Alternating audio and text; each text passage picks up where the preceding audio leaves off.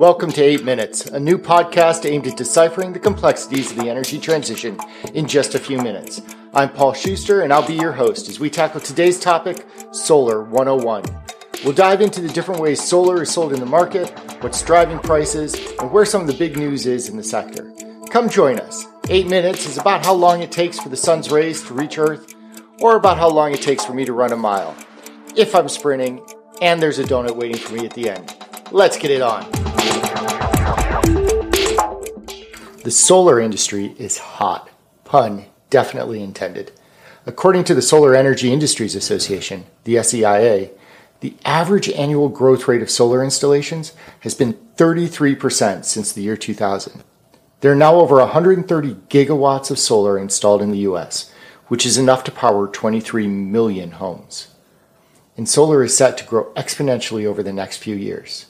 The recent Inflation Reduction Act, or IRA, that was just passed through Congress, funnels billions of dollars into the solar market. Credit Suisse, the large investment bank, projects that the cost of solar could go as low as $5 a megawatt hour by 2029, down from around $30 a megawatt hour today. Solar is about to become the de facto choice for power generation in the U.S. But what exactly does that mean? Let's break down the big three solar sectors and get into what the opportunities may really be for customers. Now, many of us probably think about those distributed solar projects first when discussing the growth of the solar market, which makes sense. These are the rooftop panels we see on houses or buildings or schools. They're everywhere, and that market, it's growing fast. And it's not just because the cost of those solar panels continues to come down. New business models have really opened up the distributed solar market in some pretty amazing ways. For instance, there are now 3 primary ways that customers can pay for a solar project on their roof. The first, well, it's pretty straightforward. You buy the project out of pocket and you fork over the cash needed to own the solar project outright. That means that whatever the project produces as power, that's yours at essentially zero cost, and you can do whatever you want with it. Use it yourself, sell it to the local power utility. The point is, once you own that project, the savings from zero cost power, that really starts to rack up. But not everyone has 30 to 40K to invest in solar panels.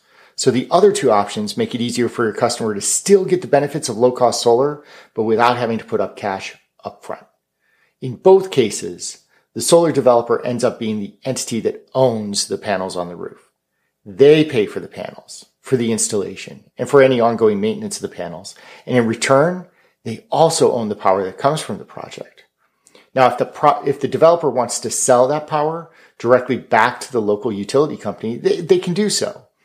And in this case, they would work with the rooftop owner, the customer, to broker a lease agreement where the solar project leases the rooftop over 15 to 20 years in return for a set payment every month. The building owner doesn't actually get any of the power from the project, but they do get a nice little lease payment by offering up the space for the solar panels. On the other hand, buildings that want to actually use the power can sign what's called a power purchase agreement, or PPA.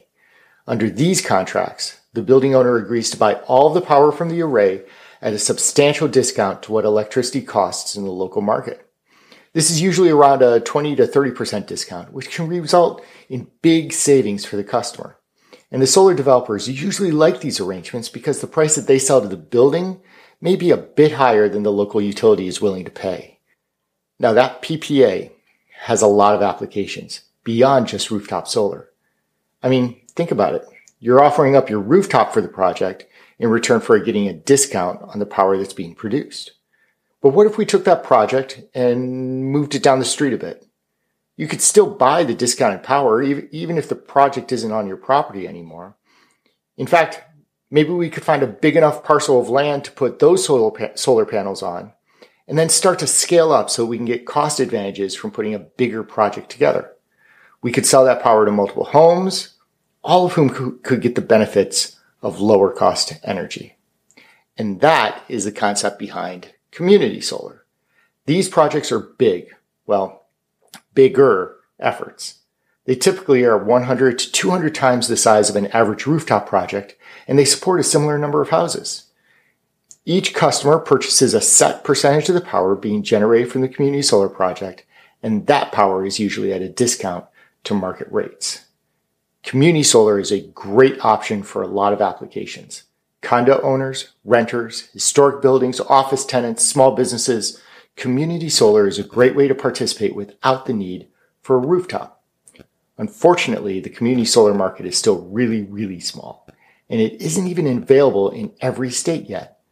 The hope is that in the next few years, maybe fueled by the IRA, we will see a real loosening of the restrictions around getting these mid-sized projects up and running.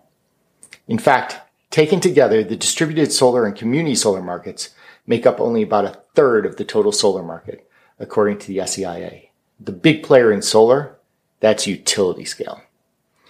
These are massive projects covering large swaths of land and generating hundreds of megawatts of clean electricity for the local utility. Over 82,000 megawatts of utility scale solar were operational in the first half of 2022. And for the most part, these projects sell their power directly to the utility. In some cases, there may be a corporation large enough and energy hungry enough to buy the power themselves, either through a really big PPA or something called a virtual power purchase agreement, or VPPA. So those are the three big sectors: distributed solar, community solar, and utility scale solar. And each of those is poised to really grow over the next decade. The IRA is like rocket fuel. Green, renewable rocket fuel to the market. Our friends at the SEIA again predict that the IRA will boost the solar market by as much as 40% over the next 10 years. So with all of that investment and all of that growth, how should customers be thinking about the market today? On the one hand, there are lots of great incentives to jump into solar immediately, but there are some good arguments to wait too. I mean, if Credit Suisse is even half right about their predictions on where solar prices could be by 2029, does it make sense for a savvy customer to wait until prices fall even further? That's a tough question to answer, to be completely honest. On the one hand, it's likely that solar prices will decline further as the impact of the IRA really starts to take hold. But other firms, such as the energy research firm Wood Mackenzie, have shown that solar prices have actually started to bottom out over the past couple of years. For every dollar saved in panel efficiencies, it appears that an increase has occurred somewhere else in the supply chain. How will those supply chain issues affect future installations?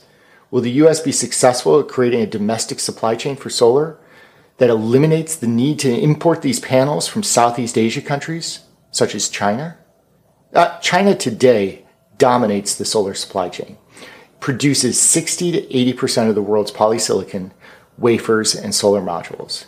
In 2018, the Trump administration slapped heavy tariffs on Chinese solar products, tariffs that were only partially rolled back by the Biden administration. But those geopolitical uncertainties should be taken into account when considering investing behind a new project. Do we delay and assume prices continue to drop on pace, or do we invest now and lock in our savings while we can? Regardless, solar is a hot market right now, poised to explode over the course of the next 10 years. This has been your 8-Minute Podcast, Solar 101. I'm your host, Paul Schuster. See you next time.